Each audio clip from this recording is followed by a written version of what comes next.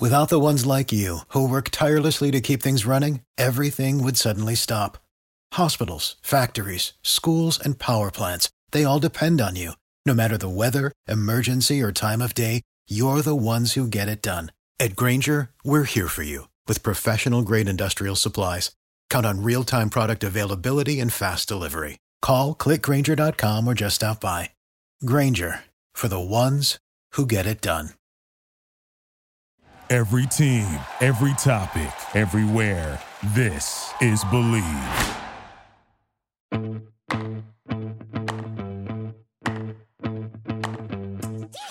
What is happening, gang? We have got an awesome episode for you today, the Inside Football Podcast with Bill Polian. In today's episode, we begin our two-part look at roster construction in the NFL. More specifically, today's episode focuses on building out the 90-man squad that you bring with you into camp. Next week, we'll focus on the cut down and the painful process of getting to 53. But this one's all hopes and dreams. This is all about the guys that you take with you into camp to see what you got. And so we've kind of dealt with a few of these things in prior episodes, but we've never looked at it from this angle before. So we look at, okay, here are your core players. Here's how you've added some players through free agency. Here's how you handle the draft. But then in this episode, we take a hard look at undrafted free agents, what that recruitment process is like, how we bring those guys in, what's Bill's philosophy on that, and how that recruiting works in the NFL. And then secondarily, we take a deep look into kind of what do you want in that back half of the roster. Are you truly looking for guys who can make the team? Are you looking for warm bodies? And we get Bill's kind of unique perspective on that, all the while living to Bill's philosophy on roster construction. And then finally, we take a look at practice squads. What are practice squads? Why are they important? How do they work kind of globally in the NFL? And then more specifically, how important they are in this COVID season. So we are super excited to bring this one to you today. This is the Inside Football Podcast with Bill Polian, and this is our look at building a 90-man roster.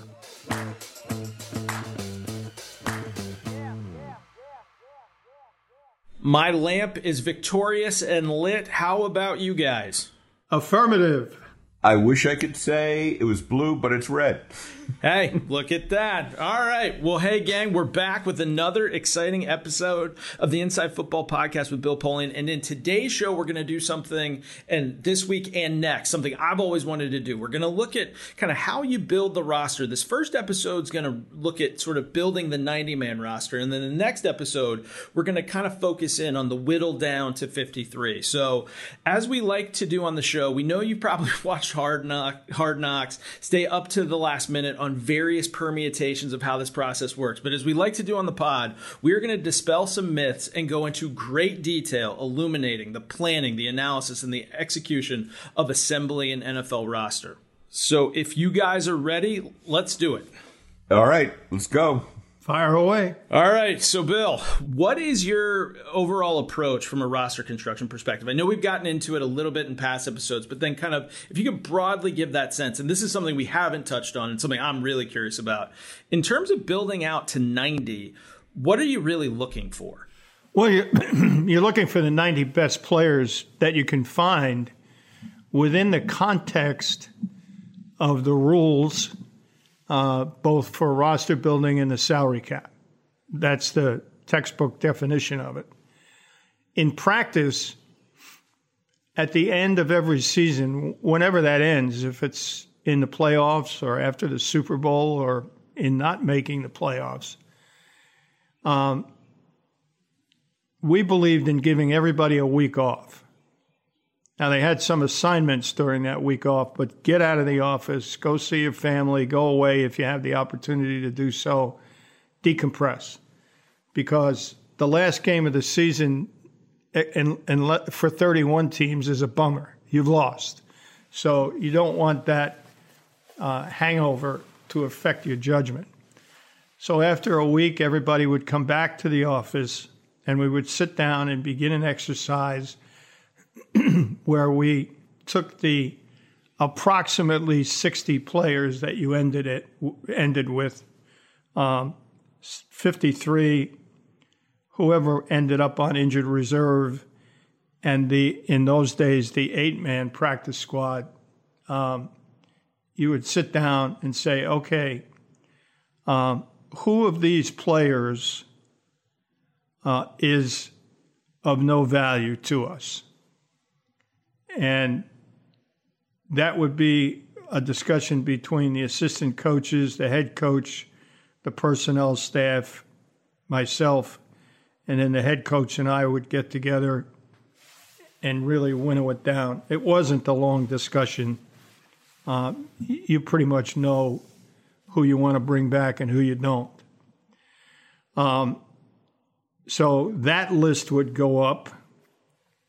Keep in mind, that in January and February, until after the Super Bowl, all rosters are frozen, so you don't make any moves during this period of time, but you do make decisions. Then the second group would be an in-depth analysis between the pro personnel people.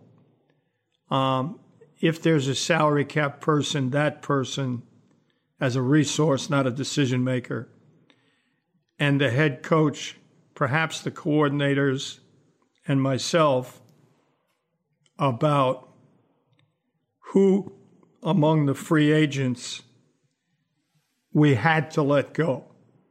So, for example, let's say that we had 4 free agents who are coming out of contracts. A valuable tight end, a starting tight end who's one of the best in the league, a starting Sam linebacker who, while very good, only played 2 downs,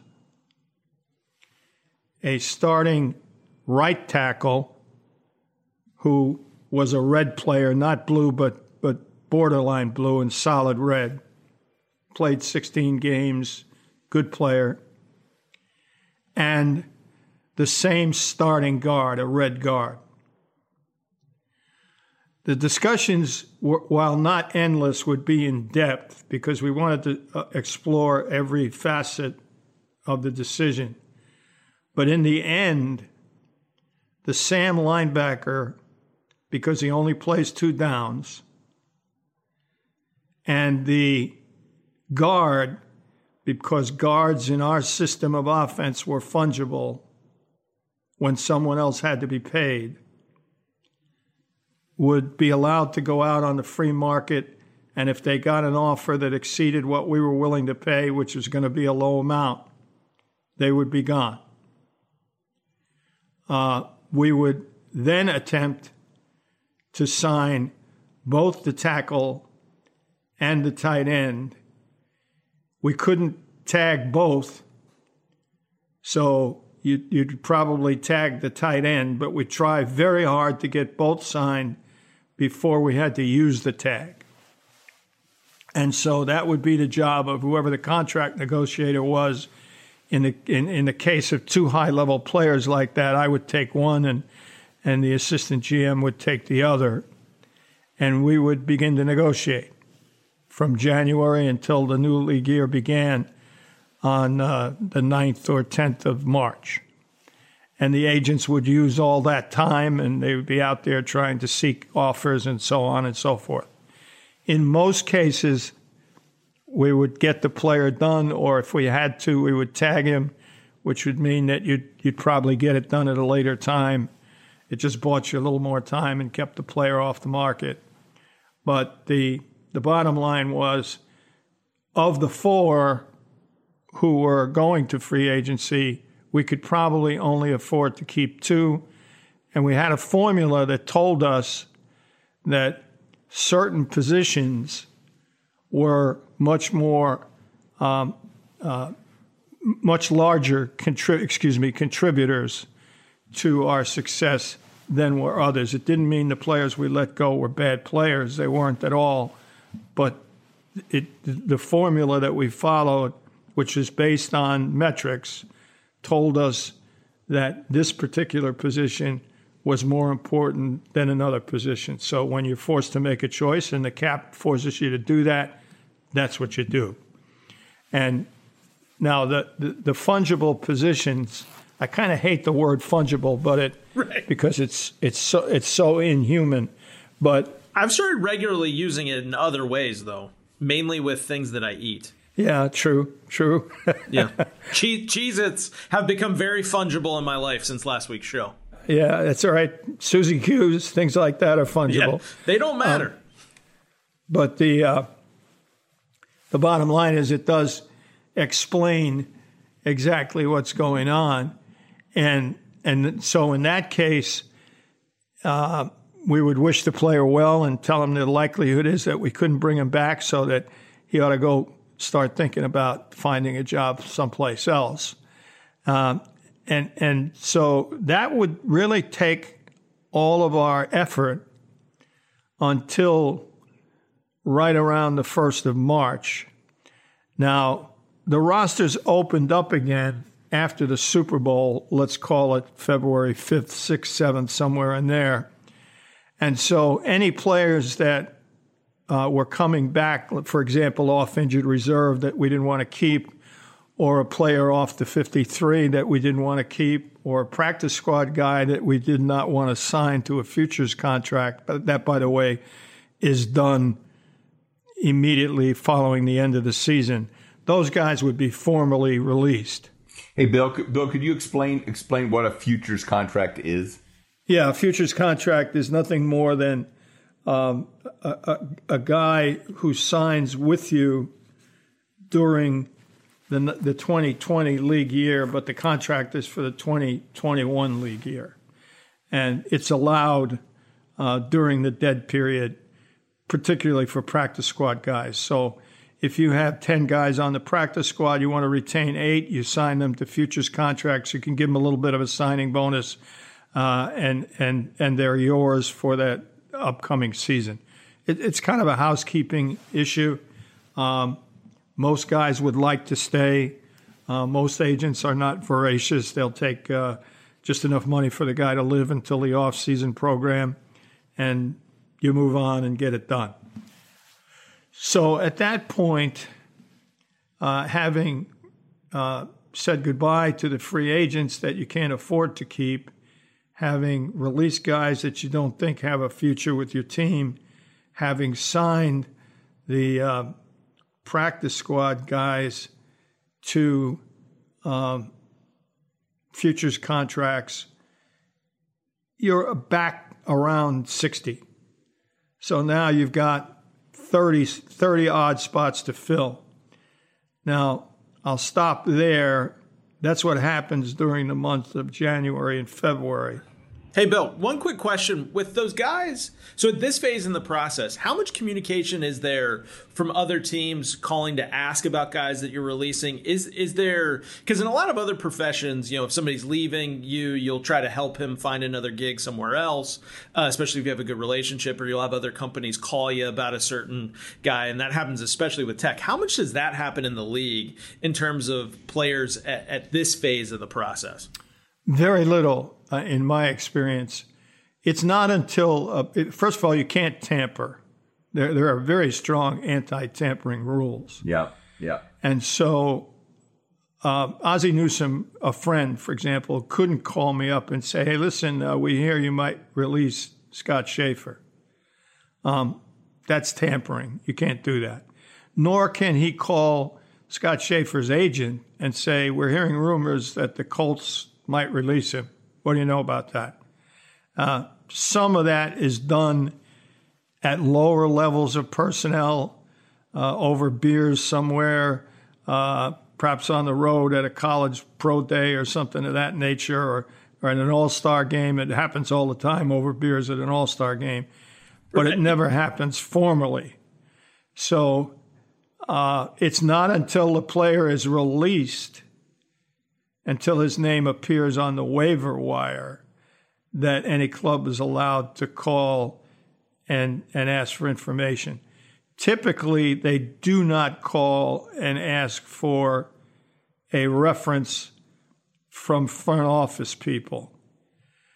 The position coach at the interested team will call the position coach at the old team and ask for a rundown, and the trainer will call of the interested team will call the trainer at the old team and ask for information. The trainers have to really be careful what they say because that information is protected. And so those conversations are less prevalent and less in depth than a conversation between assistant coaches. So, for example, the trainer conversation would be and it would have to be among a friend. I mean, you wouldn't do it with a division rival, for example, or a conference rival, for example. But if a friend called and said, "Tell me about Rick Schaefer," the answer would be, "Well, as you know, I can't tell you anything, but, I'm not worried." But we didn't have any worries with him. And that would be as far as it would go. Right. That's where the real world has encroached on the NFL because we're talking about HIPAA violations there. Right. And I just want to say one other thing. For the record. You know those beers at those All-Star games when conversation flowed? Yeah. Those never happened with Mike Client, Bill Polian. I just want to make that clear for the record in case anybody's wondering. Hey, as we've learned from Yellowstone, hey, Rick, were those yellow jackets you were drinking? Well, all right, hang on a second. I got to say something about this. If you like Smash Mouth football and you haven't yet seen Yellowstone, you got to catch it. Kevin Costner, modern day Western, cowboys, horses, bucking broncs, cattle rustlers, all kinds of assorted varmints. Bar fights, tons of mayhem, great stuff. Paramount Network, 3 seasons in the can, 4th season coming out in 2021. Big cliffhanger at the end of season 3. Check it out and give us a shout out about what you think of it. For those of you who are the more cerebral kinds of listeners to our show, do not watch this show. For those of you who want to have some fun, go ahead and give it a watch. All right. So if you are in any way squeamish, or anti-violence, yes, do not watch Yellowstone. Hey, and no spoilers here, but on behalf of this podcast, to Taylor Sheridan, if that ending doesn't end happy for us, we're not going to be in a good mood at the start of next season. That's true. So I must say, I have to tell you, Scott, I am a very, very big Taylor Sheridan fan. I like almost everything he's written. Hell or High Water's one of the greatest movies of all time. One of the great ones. All right, back to the show. Yellowstone broke out there for a minute. So, Bill, we're at the 60, and you and I have talked about this many times. But of those 60, there's about 30 who you and I have come to call the core. Who comprises the core, and tell us how that affects your sort of overall planning going forward on all levels, not just cuts, but, as you imagine what you're going to be putting out on the field the next year. Well, you're always going to return, you hope, a good majority of your core. The core is the guys that, all things being equal, meaning everybody's healthy, do the playing on a week-to-week basis. By the way, we're doing all of these examples pre-COVID. Post-COVID, there will be some more changes to the rosters, probably some reduction from what's there now. I will say this: 48 on game day is here to stay. Don't even think twice about that. But this doesn't affect our discussion here. It's 53 and 10 on the practice squad, which is right, and 90 in camp, which is pre-COVID and probably will be pretty close to what we have post-COVID. So the guys that actually do the playing are, and that you have to actually have healthy every week to play, are as follows: 2 quarterbacks, 3 running backs, but the third running back is either a specialist or like short yardage goal line or the best special teams player, something like that, receiving back. 2 tight ends, 6 offensive linemen, and probably 4 to 5 wide receivers, depending upon who's healthy and what kind of packages you use, what your offense is like. So if you're a West Coast offense, you might carry a pure Shanahan West Coast offense. You might carry an additional running back and not an additional receiver. If you're the pure spread Arizona Cardinals, you'd probably have 5, maybe 6 receivers active. So it just depends on the system. Defensively, if you're a 3-4, you're going to have 3 big people to play on running downs, a designated pass rusher, so you'll have 4 defensive linemen. You'll probably have 4 to 5 linebackers, and you'll probably have 6 to 7 DBs, depending on what system you use. And then the snapper, the kicker, the punter, and usually one additional guy. If he's Steve Tasker or if he's New England's guy on special teams, he's a game changer who plays in the all core 4. He might be that guy. It might be a return man like New Orleans' little guy.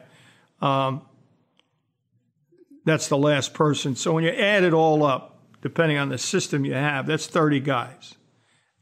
So those 30 are the ones that really do the playing, and those are the ones that you really worry about. Most of the other 23, when it's all said and done, are probably low-priced young guys who've come up through the draft or collegiate free agency, or a veteran who bounces from team to team but is not vested, meaning he doesn't have 4 years of service. Right. So, the 6th offensive lineman might be a 7-year guy who's paid at the minimum. But the 8th is probably not. He's probably a young guy. So you're not at risk of losing that last 23, so to speak, and you're really worried about losing somebody from that core, but you're going to have to, because the salary cap's going to force you to do so. And then there may be somebody among that core, or bodies, plural, if you're not a good team, that you just say, I don't want back. We're going to cut this guy. So your focus, when you go back to that original meeting at the end of January, is on dealing with the core first. That's who you deal with first, and then you deal with the backups after that. Now, assistant coaches, especially with veterans who know what to do, will fight for the veteran till the last dog dies, as President Clinton once said. They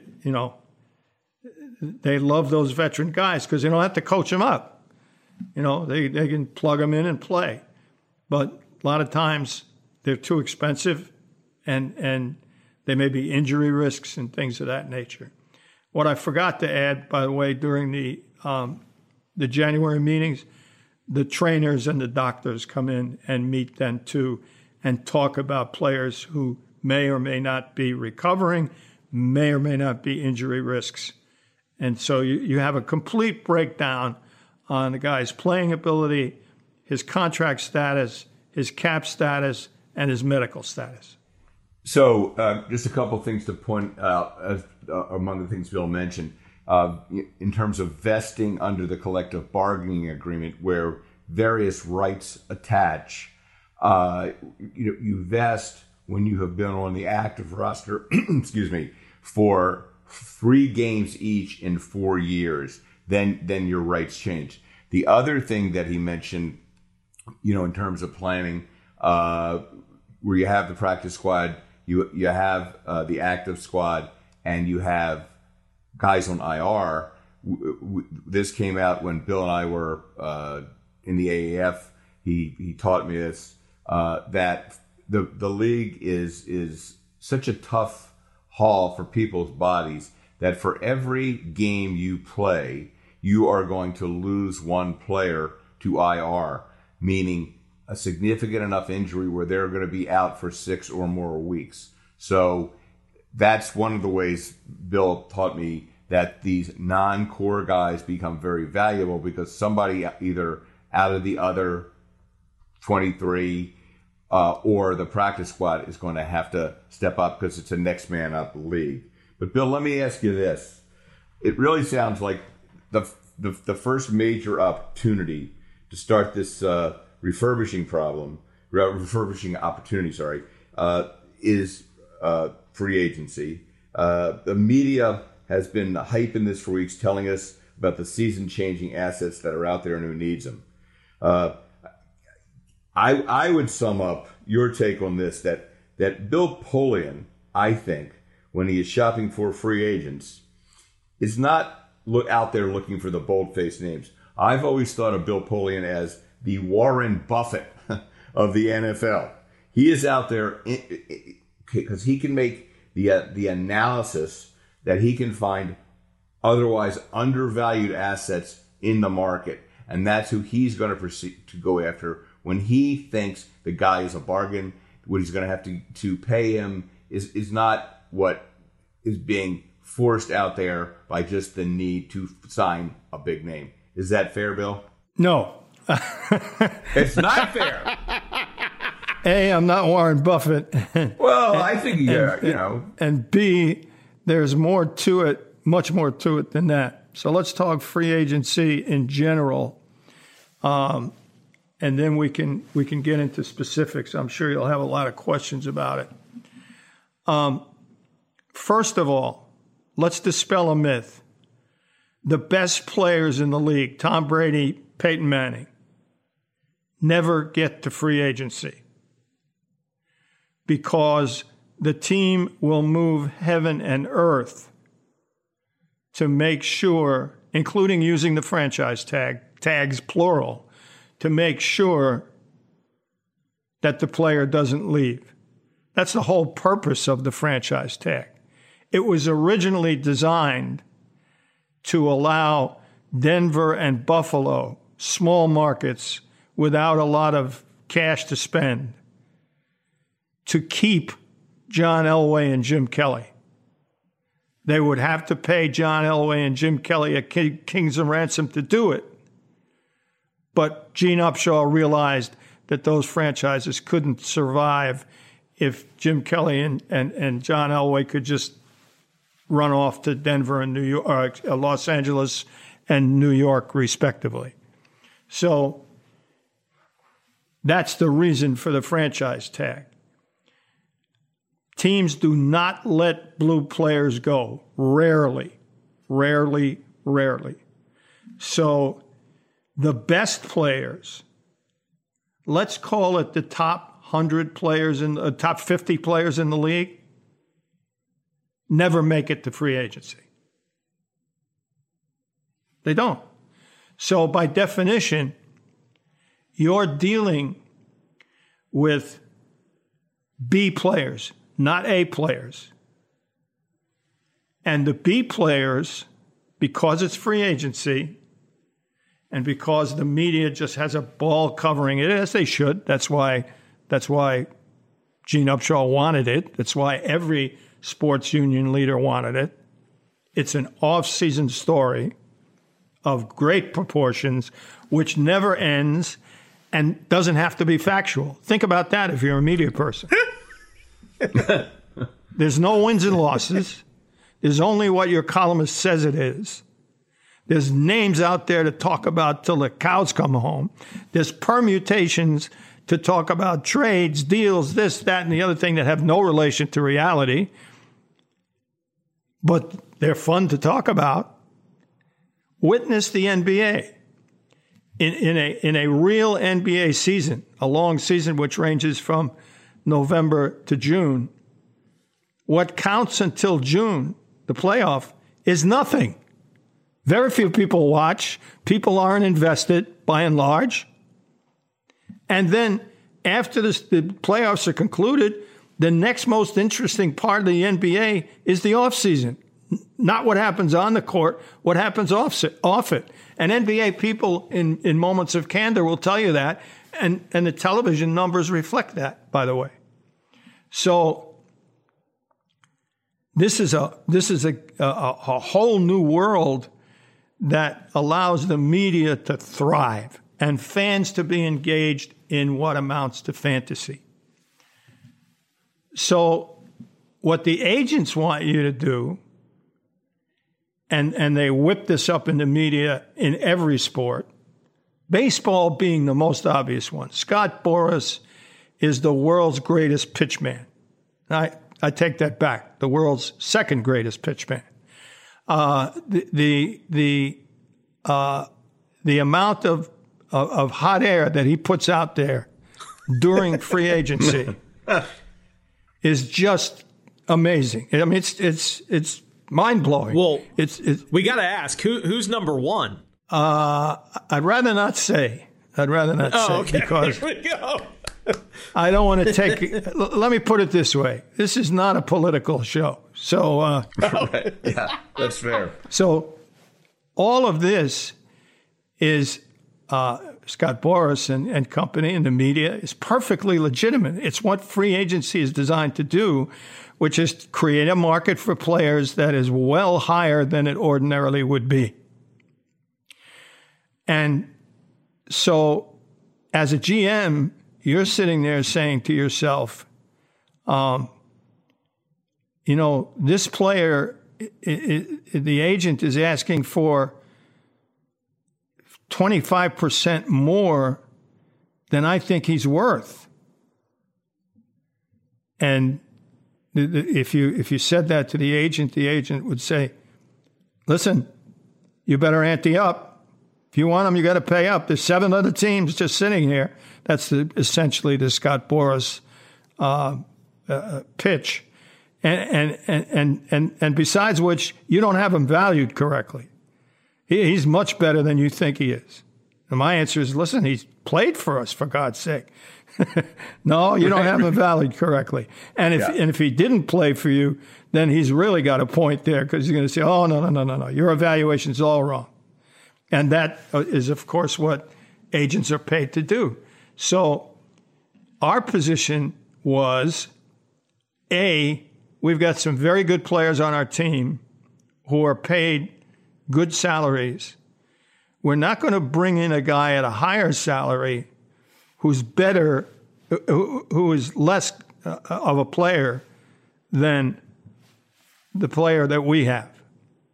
So our philosophy was grow your own. The second reason for that was that we wanted to be sure that players who came to our team shared the values and culture that Tony Dungy or Marv Levy or Dom Capers had developed. So in expansion, you have a different dynamic at play, but once the team is created, that culture is really important. And here's where there are different ways to skin a cat. In the case of the Colts, we were always going to lean toward our own and try to re-sign our own and develop our own.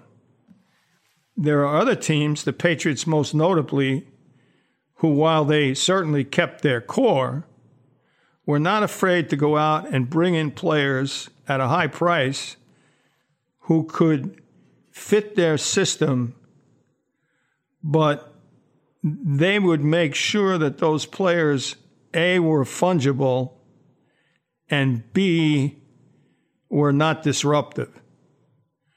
So Randy Moss came in and he played exceptionally well for them, and then he left. He didn't get a second contract with the Patriots.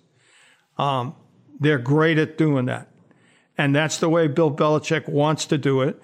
And he establishes the culture, and people either march to his drummer or they march out the door, which is fine. I mean, there's more than one way to skin a cat. We were very conservative in free agency because, A, we weren't a big cash rich team, and B, financial chemistry in the locker room to us was really, really important, and fit was really important. So the pool of free agents that we would deal with in any given year, if the newspaper came out and ESPN came out and said the following are the top 50 free agents, which they do. I'll tell you a funny story about that in a second.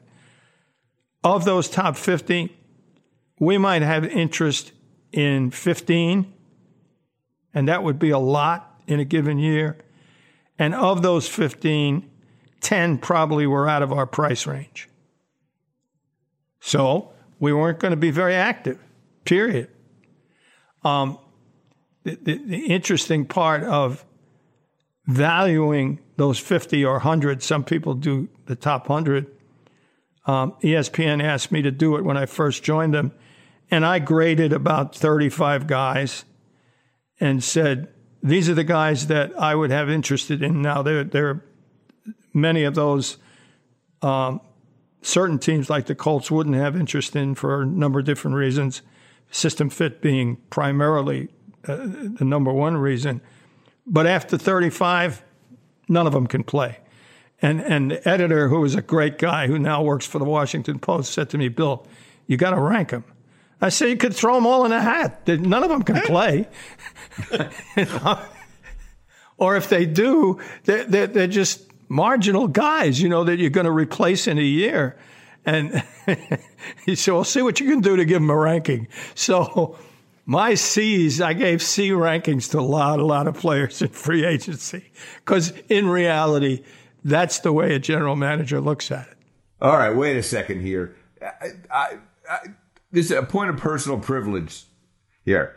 25 years of being together. Here's what I meant by the Warren Buffett question. First of all, I know you're too modest to be compared to Warren Buffett. Okay, so it was an analogy, not literal. But isn't it true, Mr. Polian, that typically what happened in free agency when those hyped up, overpriced big names came around? Yeah, you said no, and it was only in that second cycle when there were some guys left who you thought, okay, at the number where that guy is now, yeah, he's worth it. He might add something to the team. I mean, I saw you do that many times. Isn't that true? Yeah, that part of it is true. We would never get involved in the early going, but it's more complicated than just making that statement. That was my point. I just took you through all the complexities that are involved. I plead guilty to overgeneralization and an attempt to curry favor with you by making you the sage of Omaha. I wish I had 1% of the sage's money. All right. So, you probably really are going to only add up, adding maybe one or two guys there, right? I mean, that would be it for a big year. On average, about 3 when it's all said and done. Right. We've talked about this in some earlier episodes, but for purposes of this discussion, so we won't go into those specifics. So just in terms of as we're building back out towards the 90, you have the draft. So rather than get into it, let's just assume you have 7 picks, your full allotment of picks, and you take 7, you sign 7, and you bring them up to camp. Now, that leaves us to the time when there is a pool of talent in which you annually did dive deeply. And this was undrafted college free agents. There's a lot to talk about here. So let's start with this. And I got a bunch of questions here for you, Bill. So in general, are there contractual advantages to signing undrafted free agents versus late round draft picks? Yes, they're modest. A late round draft pick is going to get more money in signing bonus than a collegiate free agent. Actually, a collegiate free agent is probably better off than a late round draft pick only because he can pick the team to which he goes. And in some cases, that's meaningful. But keep in mind, we're talking about ostensibly 20 to 25 roster spots here. Let me add this caveat. Toward the end of our run in Indianapolis, because of roster management in the preseason and injuries, we decided to go to camp with anywhere between 85 and 87 players. We wouldn't go with the full 90 because we wanted to leave roster spots open if we had to add a player, as you always do during preseason, because of injury. We didn't want to have to cut a player at another position in order to fill out a position that was injured. So in the end, we're really talking about 85 as a target number when you go to camp. Having said that, you have a choice for those last, let's call them 20 spots on the roster or 25 spots on the roster. You can 7 of them are coming from the draft, so that's probably down to 18 spots. Generally speaking, those spots can either be filled by veterans who are on the street, non-vested, who are on the street, sometimes vested, but mostly non-vested, who are on the street, who know how to prepare, who've been to a camp before, who will give you a more efficient camp, but statistically get hurt at a much higher level than do collegiate free agents, and therefore cost you more money in the long run because you have to injury settle with them. You have to give them a payment to leave the roster rather than sit on injured reserve. And some of those wise old vested veterans will do what's called diving. They can cut the squad. So along about the second preseason game, when it looks like they're not going to make it, they might come up with a hamstring or a low back problem that costs you money in the long run. So if you're going to bring in veterans as filler, as many teams do, because it does make for a more efficient camp, you're going to absorb some cost in injury settlements. We're not a cash-rich team, and we had a lot of good players that we had to pay. So we decided that we would go the collegiate free agent route because in the long run, they cost you less than the veteran who doesn't make your team and gets hurt. And secondly, because you might discover a diamond in the rough in that process. So what we did was say, look, this is a market that's not exploited, number one. Most teams said, hey, we'll sign 10 collegiate free agents after the draft, and we'll give them $2,000 each, and everybody will be happy, and away we go. And we said, let's go find 15 to 18 to 20 that we really think have a chance to make our team based on the metrics that we establish, and we'll pay way more than that $2,000. We'll go $10,000. Right. If necessary. So, but before you even get there, first of all, I think you're right. And obviously there are veterans who would do the football equivalent of flopping. But you also had guys. The veterans had a lot more tire wear, right? I mean, there was more tread on the tires with the rookies. So I mean, the real likelihood of them, the things they're looser, they're sprier. So the incidence of injury is probably going to be less, aside from any chicanery.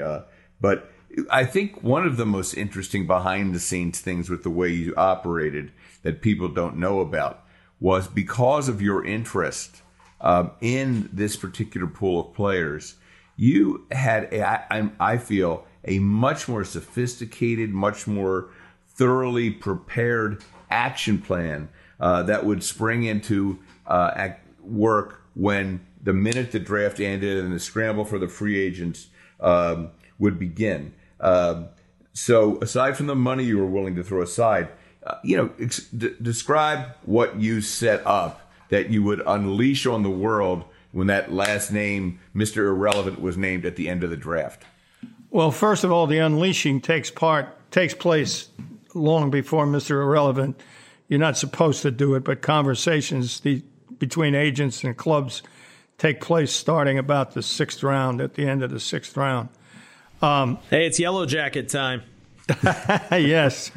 Although there were no Yellow Jackets, at least not in our room, not yet. Anyway, there are plenty after it's all said and done, but not yet.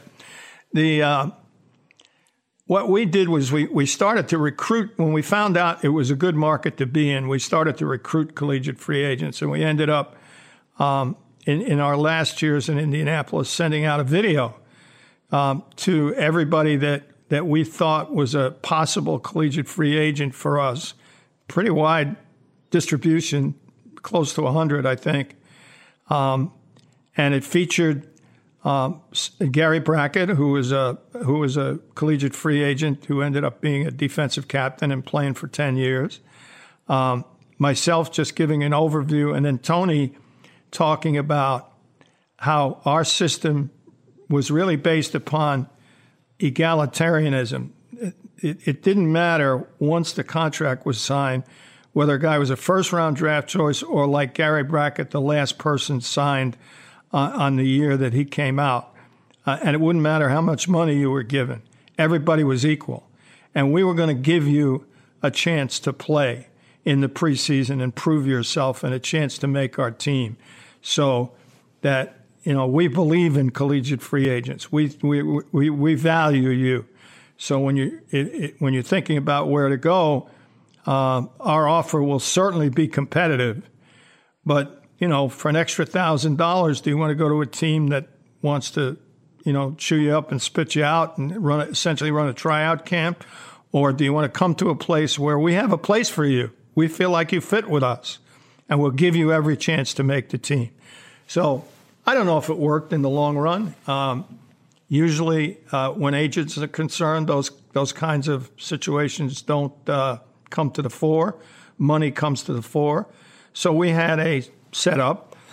Excuse me. I'm sure other teams, and in fact, I'm certain other teams do it this way as well. We had a setup where we would assign a scout or front office person to a number of collegiate free agents. He would be in contact with their agents. We rarely spoke to the player unless the agent wanted us to. And he would be in contact with the agent, and he would say to the agent, "We want Scott Schaefer as a collegiate free agent, and we'll offer $5,000 to sign." And the agent would say, "We've got $7,500 from Baltimore," and so that was a boiler room in a room adjacent to the draft room with about 20 people, 15 to 20 people working in there. In the draft room, the draft is now over, are myself, the assistant GM, the personnel director, and somebody from the accounting office who's keeping track of the amount of money that we're spending. And we're connected via a squawk box. So the scout would punch in and he would say to the management, Coach Dungy was in there as well, say to the management group, Scott Schaefer will come for $7,500. And Tony and I would look at each other and the personnel director, and everybody would nod their head, would say, "Do it." So he would close the deal. And then an intern would take Scott Schaefer's card, put it up on the board underneath the guys that we had drafted, and with the amount of money that we were obligated to sign next to it. So we'd keep a running total. That's how we filled the squad. And oftentimes during that hectic period, it goes on for about an hour or two after the draft, everybody's competing for everybody. So agents would be calling in, or we would be calling agents, and we'd talk to an agent and we'd say, we'll give Rick Schaefer, we'll offer him, $12,000. And the agent would say, no, we got 6 other teams at 18. And we say, and so then the scout would call back and say, agent so-and-so claims that he's got 6 teams at 18. So we'd look at each other and pass. So the agent would say, our scout would call the agent back and say, not interested, thanks a lot. And invariably, 2 hours in, that very same agent would call back and say, you want Rick Schaefer? You can have him for that 12 we talked about. and by that time... And this is a deal that happens in real life all the time. Oh yeah. Oh, yeah. And by that time, we were probably filled up, and we'd say, no, thanks. And then the agent would start to plead, look, I got to find a spot for him. You got to help me out.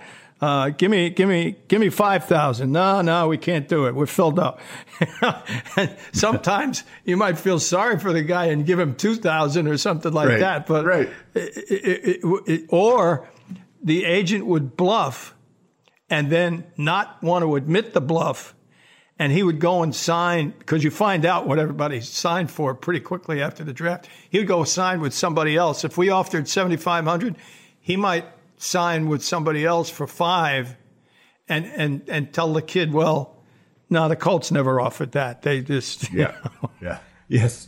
And at that point, Rick Schaefer, the client, would have fired his agent, and that is also why Rick Schaefer, the agent, never bluffed like that. And if he ever were going to bluff, he would never have tried to bluff Bill Polian because you're only going to go in the wrong direction. And but the thing is, Bill, and I was already representing you by the time you were in Indianapolis, so I wasn't doing this with you. But my take on it was that when you made that, you guys were, because you did believe in the pool, somebody was crazy to not accept what you were offering them, because not only were you giving them the more money, and in addition to which, it's stupid to chase $1,000 or $2,000 if it's not the best opportunity, but you sincerely believed in the guys you were getting. You were not just taking warm bodies, for training camps, right? I mean, so they had the best of all worlds with you. They were getting well rewarded, and they really had a shot, right? Yeah, we gave them a legitimate shot. There's no question about that. And we'll talk about that as we go through the evaluation process. The interesting part of it was that there's a small subgroup of collegiate free agents, namely quarterbacks, defensive rush people, and offensive tackles, who can command big money in the collegiate free agent market. And there were bidding wars that would go on. And we were aggressive there. I'd be the first to tell you we were aggressive. And I got lots of snide remarks and sometimes straight up criticism from colleagues around the league who would say, what are you doing? You're paying too much for these guys. And my response was, no. I think you're paying too much for veteran free agents. This is just our way of doing that at a less costly manner. Is it driving up the market for collegiate free agents? Yeah, it is, but nowhere near what the veteran free agent market is. And most people would say, well, that's a reasonable position to take. There were some people who didn't like it, and ultimately there was a rule passed that said that after a certain number, and I believe it was 25,000. I'm sure it's gone up since then. But after that, you could not pay above 25,000, and even then, teams evaded it. Teams that thought like we did and were aggressive because they would just guarantee part of the paragraph 5 and so forth and so on. But the bottom line was that if you exceeded 25,000 for a veteran free, for a collegiate free agent, you were penalized in some way. It came off the cap or something like that. I can't remember exactly what the stricture was, but the management council tried to put a stop to, this, what they considered wild bidding. And I must admit that, whoever the person was in the draft room who was counting the expenditures would be, when we did a deal, let's say for $20,000 for a collegiate free agent whose name he didn't know and never heard of. I mean, he would physically blanch. some color would drain from his face.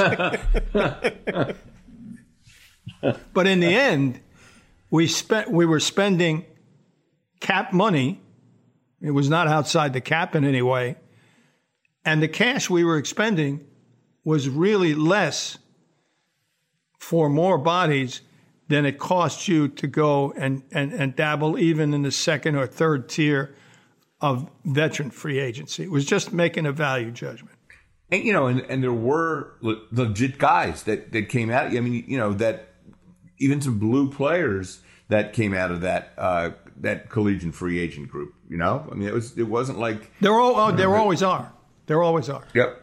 But then, so this is probably an armchair stupid fan question. So there are no stupid fan questions. That's what we're here for. Wait a minute. That's what Scott's here for. Here's a stupid Scott question. So how much of that is impacted? Because from an armchair philosophy, my theory would be veteran players probably don't like to play special teams or maybe aren't as effective at playing special teams. So in building out your 90-man roster, especially with these undrafted college free agents, that's where you can find more gems who can help you on teams, who could be more effective players on teams. How much did that and your sort of philosophy on special teams impact, one, college free agents, but then two, how you looked at the construction of the 90-man roster? That's a great question. First and foremost, our defensive system, Dungy defense, which is based on speed, athleticism, and striking power, should provide the core of your core four special teamers, absent the returners. So the defensive system made you better on special teams. Secondly, the core four, punt, return, kickoff, return, are basically space plays. So you're going to eliminate largely big people. And now the rule of no wedges eliminates those guys almost totally. So you're dealing with a universe of space players. Now, receivers, certainly starting receivers, want no part of special teams. Right. Veteran backups know that they have to play, but they're not usually not lining up to do it. Steve Tasker is a notable exception who belongs in the Hall of Fame, but other than that, I can't think of many who line up to do it. And the same is true of running backs. Defensive players a little different. They recognize that they have to do it to earn a living. So in our case, the system on defense helped us get better special teams players. But there's no question that eager, bright-eyed rookies are more than willing to try and make their mark on special teams during the preseason. And that's where you find guys. If a guy excels on special teams as a rookie, the likelihood is he's got a pretty good chance to play in the league, a strong chance to play in the league. So in that sense, your theory is correct, and it's one reason why we did it. But in some cases, again, ours is not the only way to skin a cat. Coach Levy believed that the last player at every position ought to be a solid special teams contributor, and he would keep a lesser running back, for example. He'd let a better running back go because the lesser running back was a contributor on special teams. So, and that's the Patriots, for example, with Bolden. That's probably a name unless you either play against the Patriots or you're a Patriot fan, right, yeah. that you don't know. But Bolden is a running back who rarely carries the ball, but he's a tremendous special teams player. Nate Ebner rarely played on defense, but he's a great special teams player. He was a rugby player, by the way. Didn't play college football, I don't believe. He was a rugby player at Ohio State. Slater is, of course, the most famous name. He's the latter-day Steve Tasker, who is listed as a receiver, but I'm not sure he catches more than a couple of passes a year, but he plays on every special team. So your point is well taken. There are different ways to create that person on the roster, but collegiate free agency statistically is a proven way to do it. All right, so one more 90-man roster construction before we jump into the audible. And I don't know when we'll get to talk about this again, so I think it would be fun to kind of jump into it here. In terms of your 90-man roster, how much does your practice squad construction play into who you pick for the 90-man? And then also, because I think it's evolved, could you walk us through how practice squads work in terms of player movement from the main roster back down to the practice squad, and then people's ability to actually poach players off of your practice squad? The latter part of that question is probably better covered in our next show, because it's part and parcel of how you construct the 53. In terms of the of how you construct the 85, if you will, I would sit down with the head coach in January and say, here's our roster now. How many running backs do we want in camp? How many quarterbacks do we want in camp? How many wide receivers do we want in camp? And then we'd revisit that about once a month based on primarily injuries or what might have happened in free agency. And then as we, maybe 2 weeks before the draft, we would sit down and say, here's the roster now. What do we think the numbers ought to be for camp?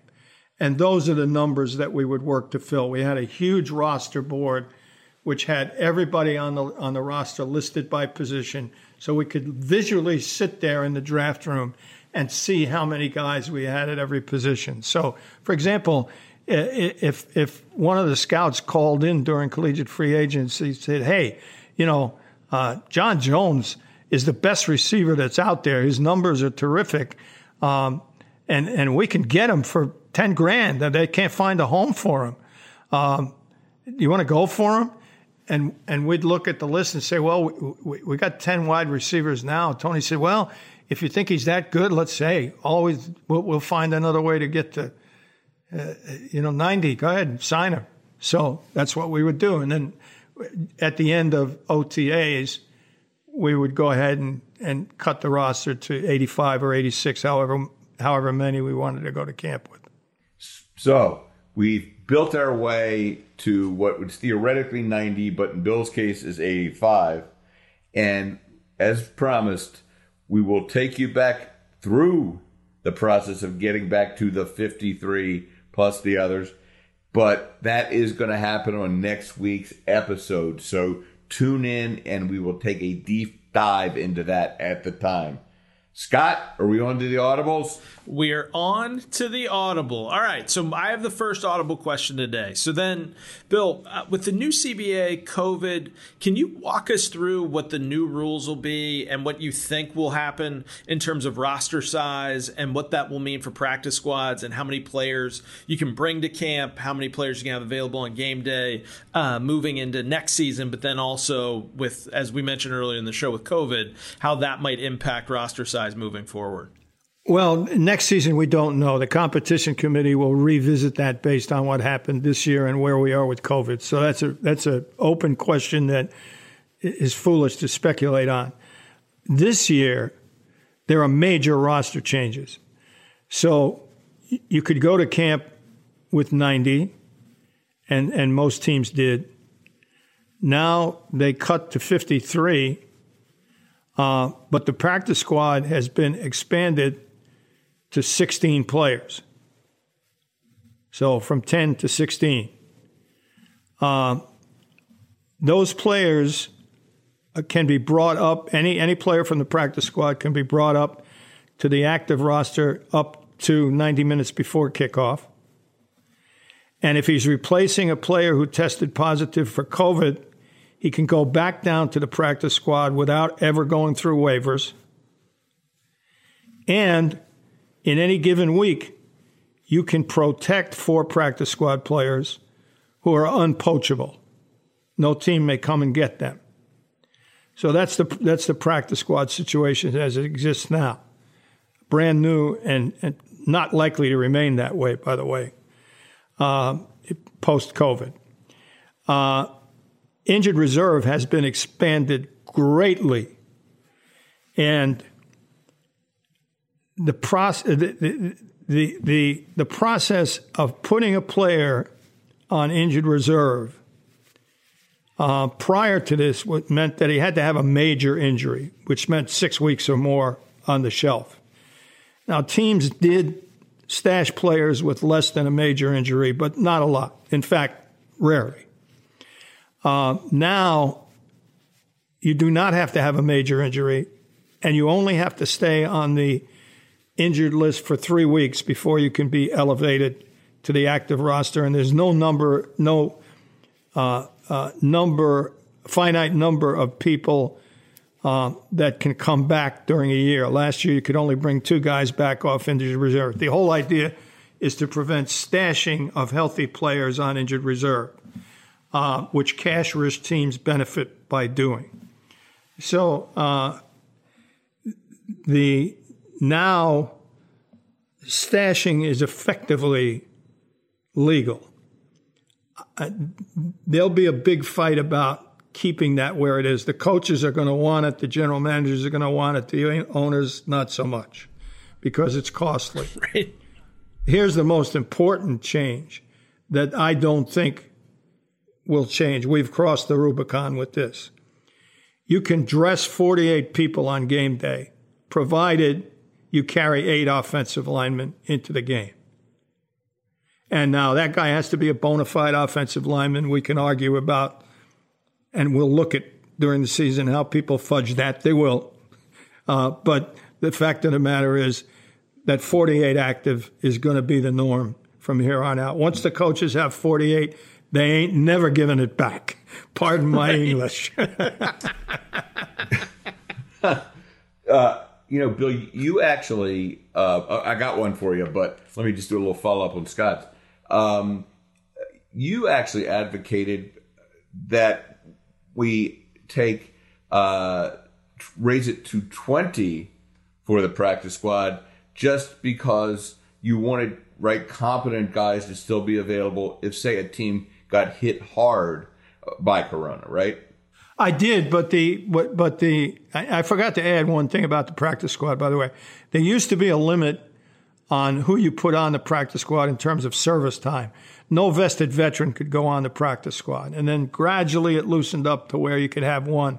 Now there is no eligibility requirement for the practice squad. A vested veteran who's 10 years in the league, if he's willing to accept a practice squad contract, can go ahead and be on the practice squad.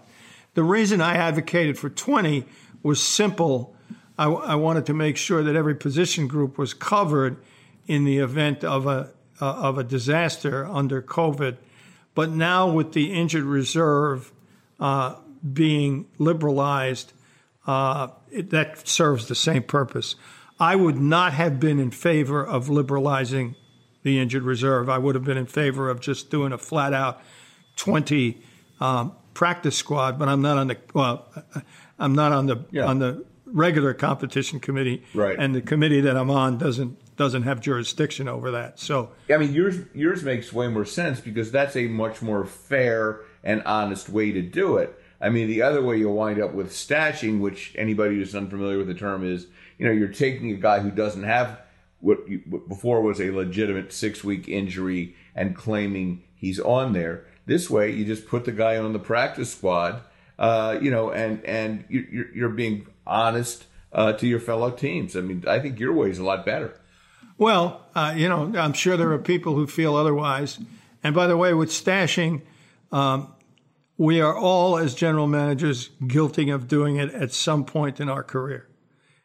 No one is free of sin when it comes to that. So it's not a good thing, but we're all guilty at some point or another. All right. Let me say again, on behalf of my client, Bill Polian, the statute of stashing limitations has run. So I don't want to hear from anybody out there who wants to bring a claim against Bill Polian. All right. Moving on to my question. And let's go back to the present. With apologies to Marty McFly, seeing as we're making references to the media these days. What we just all watched. We got to the first week of the NFL. The three of us just watched it as did everybody on TV. Any main takeaways, Bill? Oh, wow. Incredibly good football. Much better than I would have expected, and much better than most people that I had spoken to within the game expected. Secondly, if this keeps up, and I have no reason to believe it won't unless the rosters are decimated either by injury or COVID,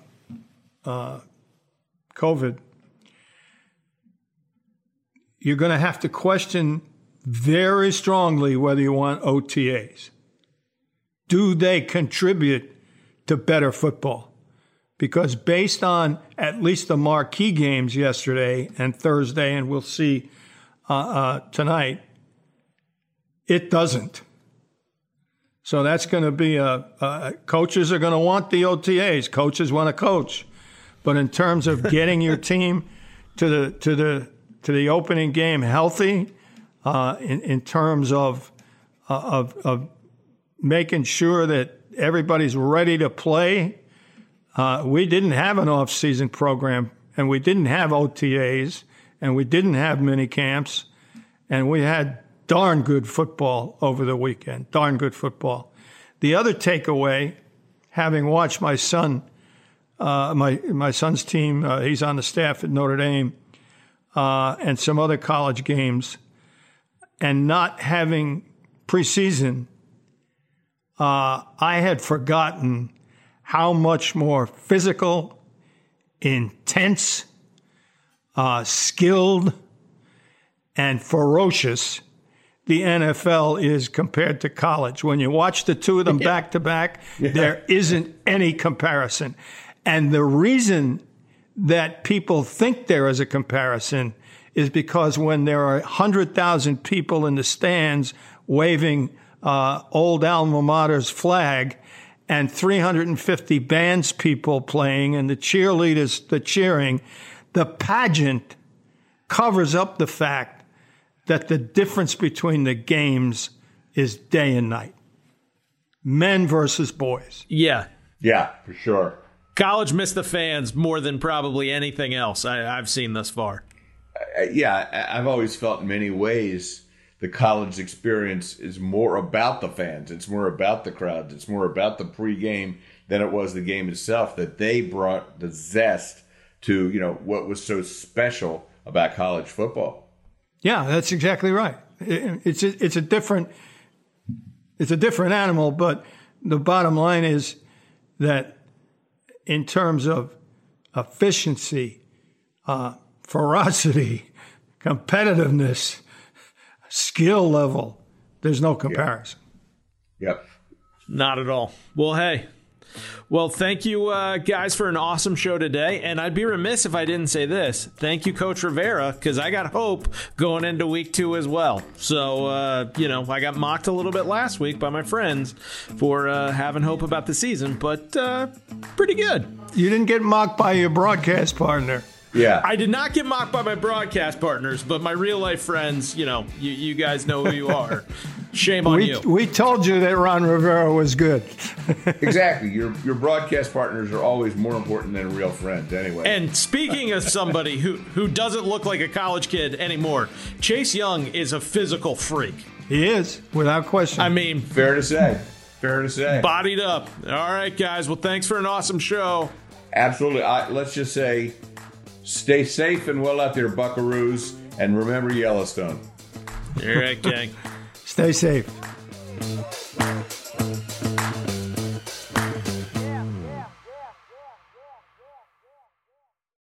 Without the ones like you, who work tirelessly to keep things running, everything would suddenly stop. Hospitals, factories, schools, and power plants, they all depend on you. No matter the weather, emergency, or time of day, you're the ones who get it done. At Grainger, we're here for you with professional-grade industrial supplies. Count on real-time product availability and fast delivery. Call, click Grainger.com, or just stop by. Grainger, for the ones who get it done. You know when you're listening to a true crime story that has an unbelievable plot twist that makes you stop in your tracks? That's what our podcast, People Are the Worst, brings you with each episode. I'm Rachel. And I'm Rebecca. We're identical twins who love true crime cases that make you say, didn't see that coming, and we hate the people responsible for them. Listen to People Are the Worst now on Apple, Spotify, or wherever you get your podcasts.